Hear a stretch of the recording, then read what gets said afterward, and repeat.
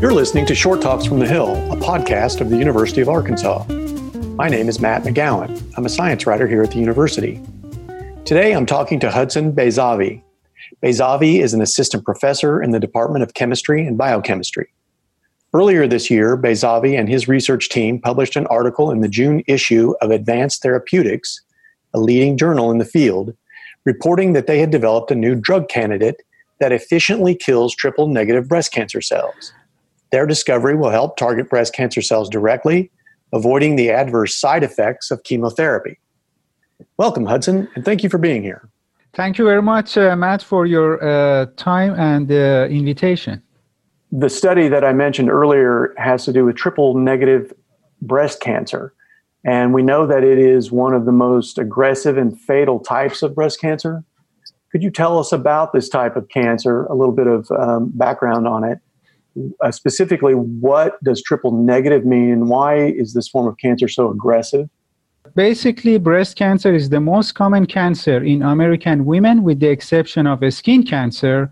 And currently, the average risk of a woman in the United States developing breast cancer at some time in her life is about 12%.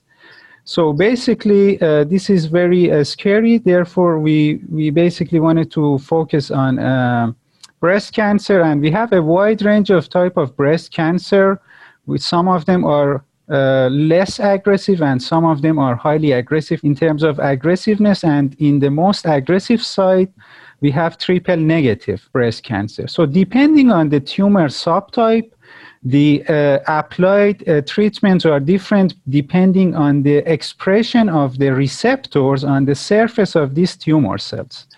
So, for example, in luminal A subtype, we basically have the expression of three types of receptors known as estrogen receptor, ER, progesterone receptor, or PR, and human epidermal growth factor receptor 2, known as HER.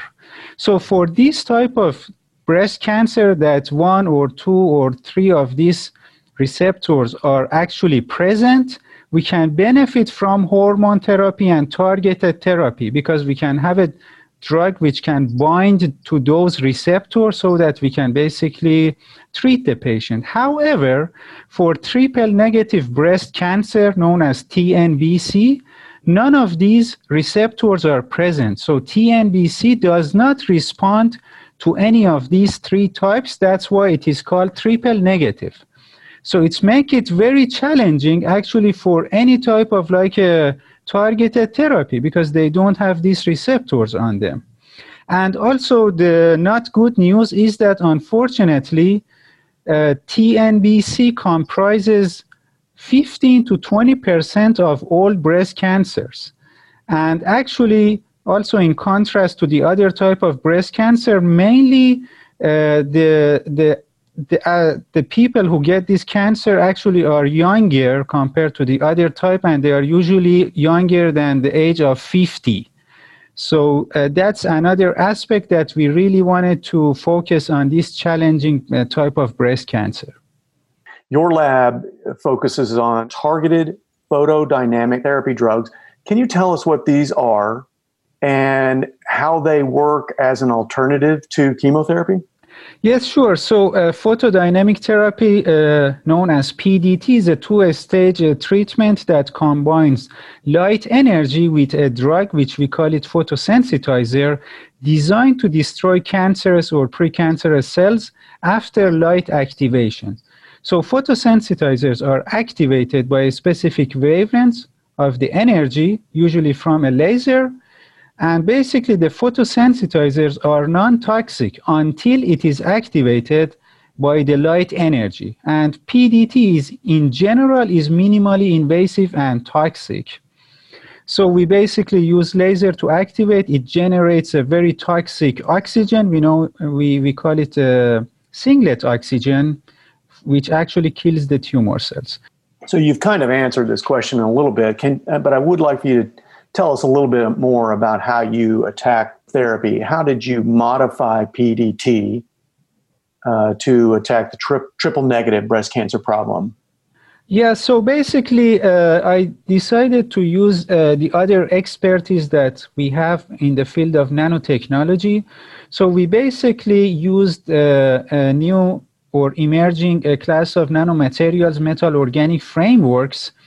So metal organic frameworks are hybrid material between organic and inorganic chemistry. So we use organic part, which will be our photosensitizer, and a metal cluster, which actually combines these photosensitizers together to build a three-dimensional network, which is crystalline, biocompatible. And basically, we coated this nano drug with the sugar molecules. So in order to target those tumor cells. Now this is all happening in the lab, so it's an in vitro experiment. How did the cancer cells react? Yeah, so basically, we have been studying this for a couple of years, and we actually have tried different materials. So this nano drug that we successfully published showed the best results. One of the aspects of the anti-cancer drug is that they should be selective. It means they should do not harm any healthy cells, but specifically the cancer cells. So we always have a control, which would be just the healthy cells present, and also we have the different wide range of tumor cells. Actually, this drug that we discovered also showed really, really promising results also for cervical cancer. So the way that we basically managed to successfully publish that is that this drug is highly selective. So you can see that the healthy cells are intact, whereas the tumor cells of a specific interest that we have, in this case TNBC, they were damaged up to like over 90%. You were careful to tell me that we have to refer to this as a drug candidate. Why is that so? Why are we calling it a candidate and not just a drug?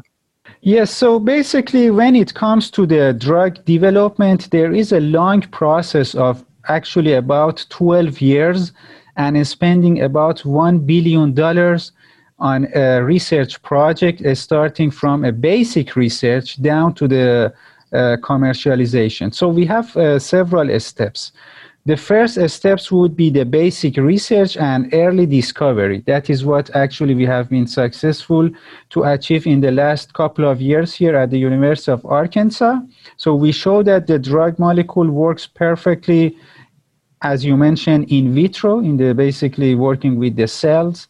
And then the next step is to take this in preclinical stage, which means to test them in vivo in animals.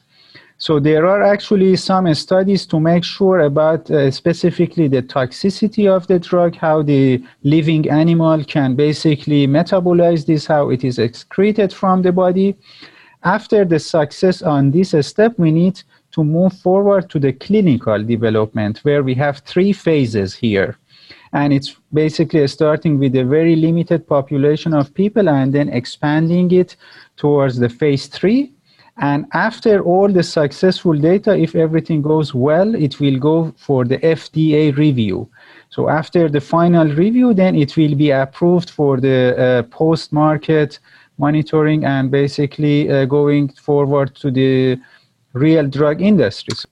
Are there other diseases or other forms of cancer that this drug candidate could address?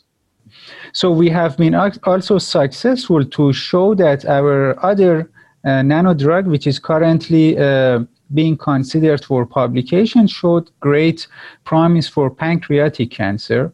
So basically, we are constantly modifying our molecule depending on the corresponding receptors and the media of the cancer. I also would like to add another aspect of the drug, that this drug actually is multifunctional. And what it means that not only it is used for treatment, but also because of the presence of the metals present, it allows for also bioimaging.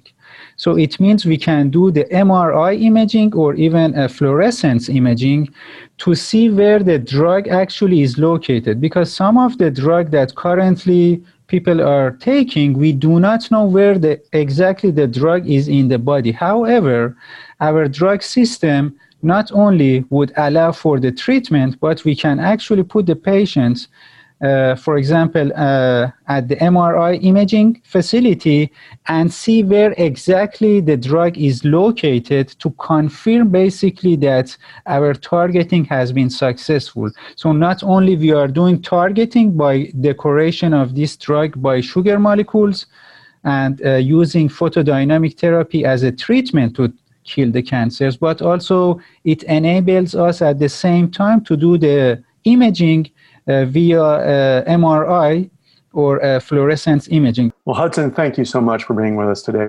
Thank you very much, Matt, for your kind invitation and your time. I really enjoyed speaking with you. Music for Short Talks from the Hill was written and performed by local musician Ben Harris. For more information and additional podcasts, visit Arkansas Research. That's arkansasresearch.uark.edu, the home of science and research news at the University of Arkansas.